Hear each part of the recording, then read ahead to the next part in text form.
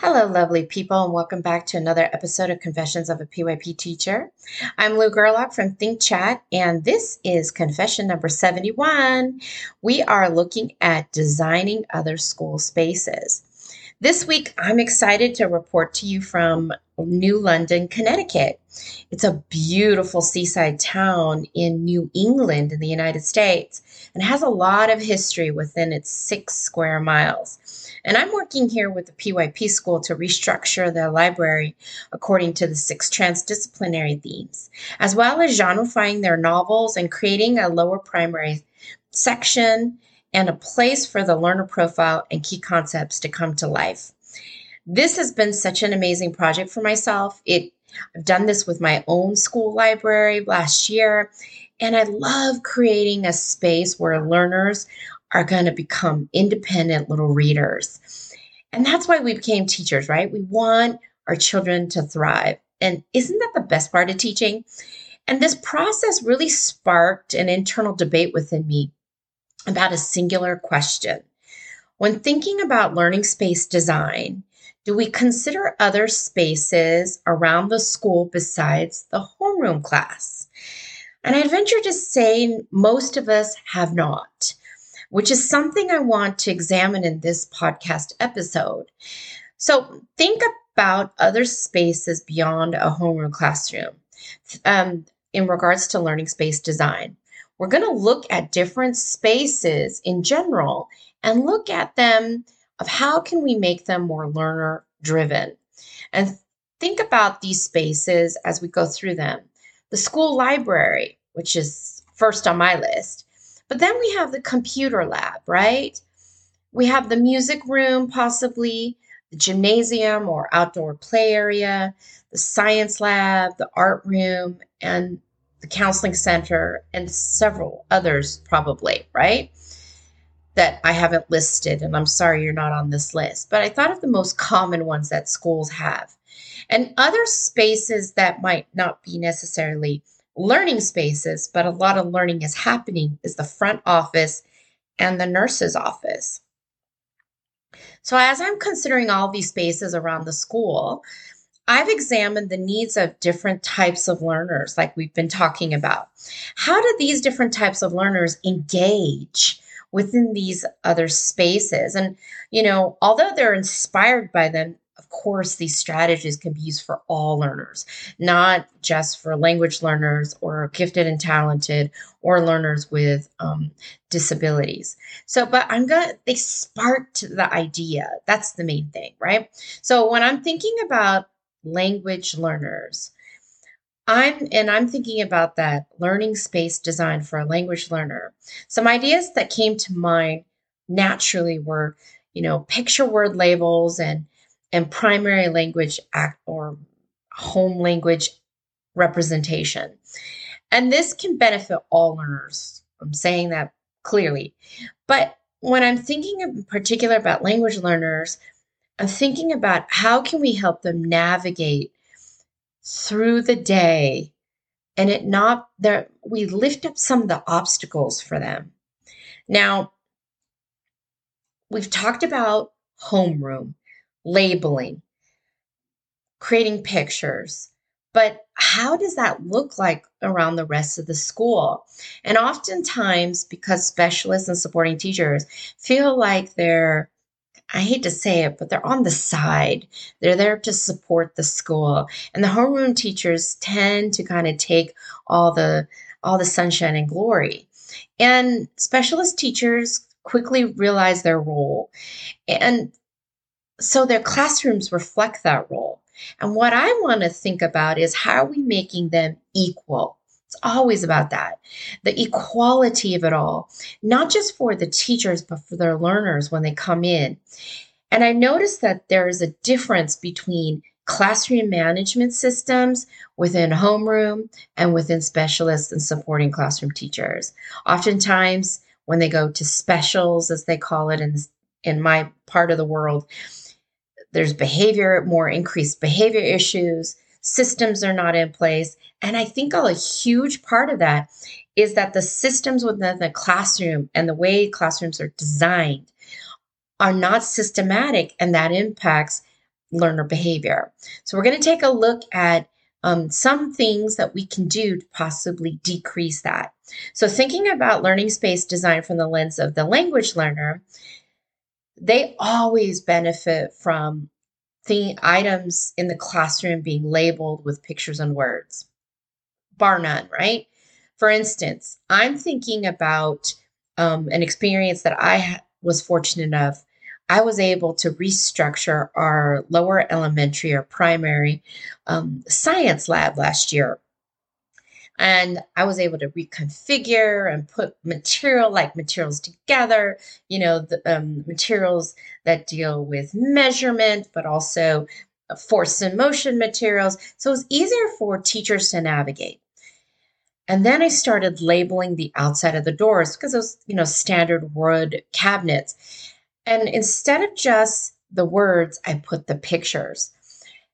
And as we're increasing in student interaction within these labs, now learners are able to go into cabinets without the teacher to get materials, to initiate their own inquiries.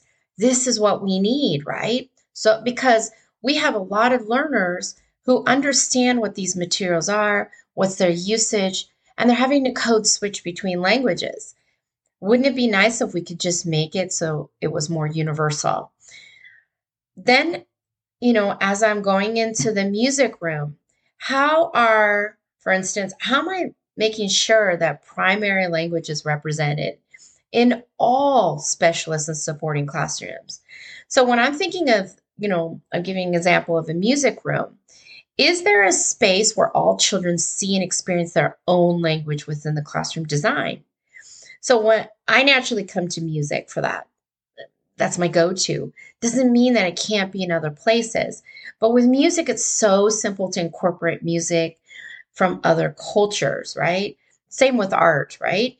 And how do we do that, right? How do we incorporate that in regards to the physicality of it? Are we allowing children to be able to represent their language within the labeling as well? Having somehow incorporating that or within the engagements that they're doing.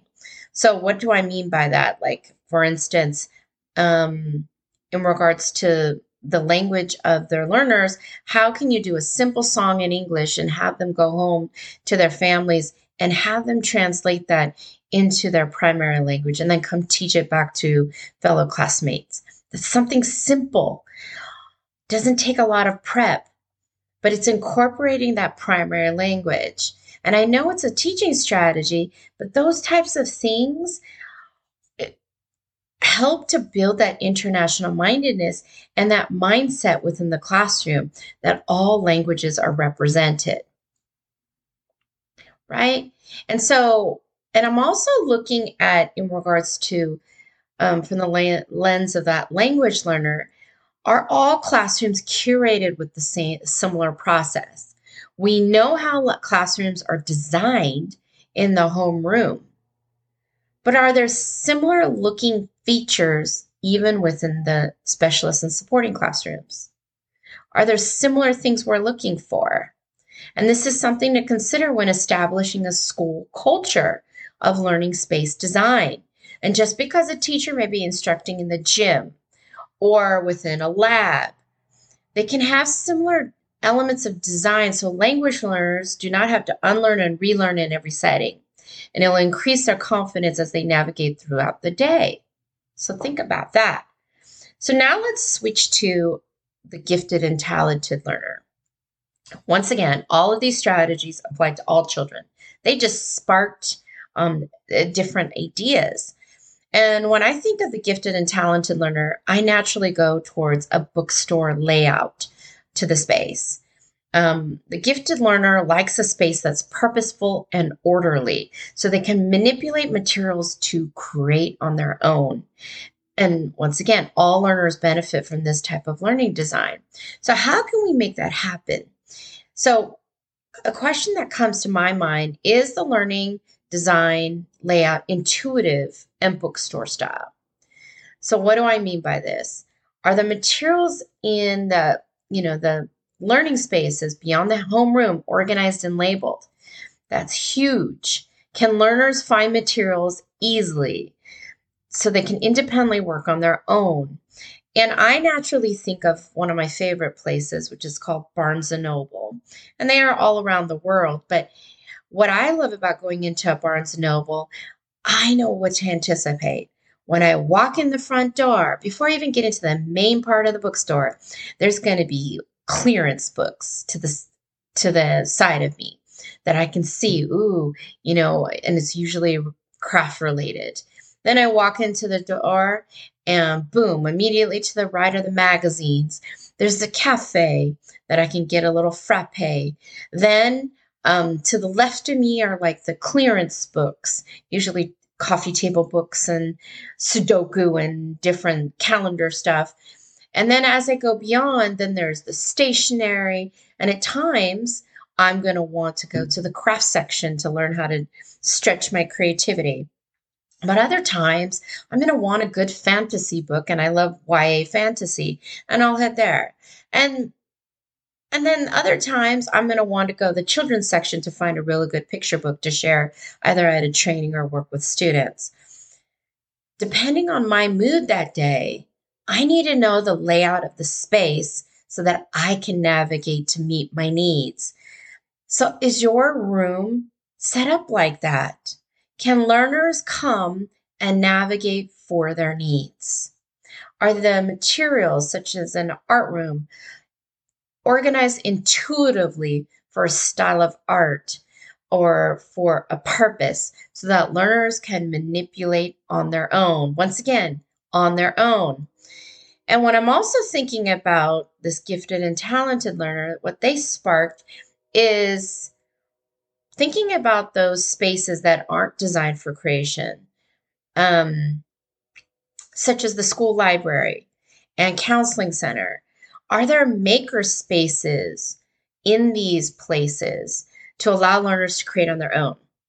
So usually when we think of school library, we think of books or a media center. But more and more libraries are starting to include maker spaces and Lego walls and things like that. Can we have them also in the counseling room so that it decompresses children and also helps them to formulate and plan ideas, right? If you get to talented learners, they need time to think and innovate. And having such a Lego wall or makerspace helps them to tinker with materials, also with ideas, and then they can go off. So think about that. Where are you creating opportunity for innovation to happen? Now, finally, thinking of our learners with disabilities. When I'm thinking with learners with disabilities, I naturally, think of access to resources and places to decompress.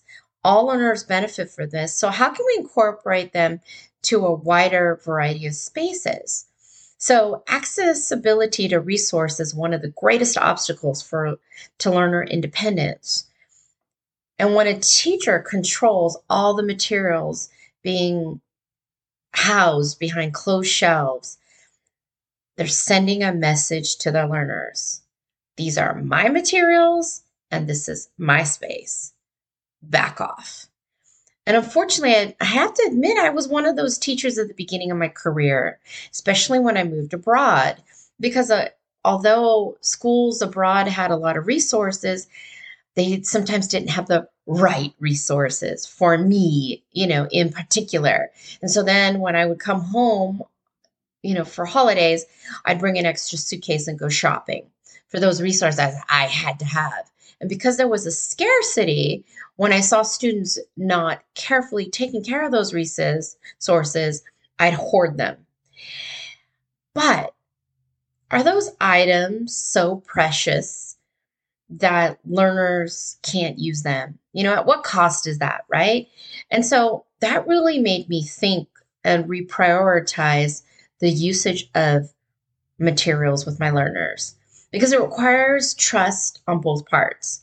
In particular, with learners with disabilities, I had to rethink about where are my commonly used resources and are they accessible to children that are physically, possibly in a wheelchair, or physically not able to move readily around the classroom, right?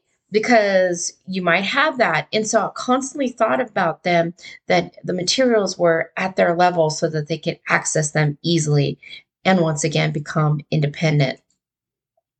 And one of the best things I did as a teacher was to provide a place for learners to decompress. We call this the chill out zone. We've talked about this. But the one thing I want to think about as we go into non homeroom spaces, do they have a chill out zone? Is there a chill out zone that's not punitive in the front office? Now we're talking, right?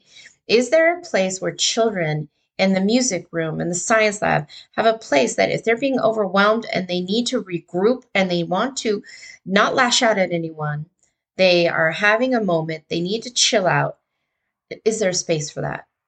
Think about that. Because once again, this is going to impact the effectiveness of your lessons. It's going to help um, your children to de-escalate themselves, take ownership of the process, and then be able to gently re-enter into the process. And I'm not talking about anything major. One thing that comes to mind in PE is a hula hoop. Put the hula hoop in the corner and call it the chill out zone. Child goes into that hula hoop and sits down. They're not to be bothered because they're self-reflecting and trying to regroup. Easy peasy, right? So I know this has been an episode that's been all over the place, but when I think about learning space design and how it influences child behavior, but also child progression, it floors me that so many classrooms outside of the homeroom don't have some of these features. And oh, it's because it's the specialist teacher. Mm-mm. It should be throughout the day, right? Because we all teach these babies. We all engage with them. And so shouldn't we all have the same kind of things that administrators are looking for as they go throughout the day? We might not all have the same way of utilizing the space, but having the similar features really helps our students. Think about it. All right, friends, that's another episode. I hope you have a wonderful and blessed day. Talk to you soon.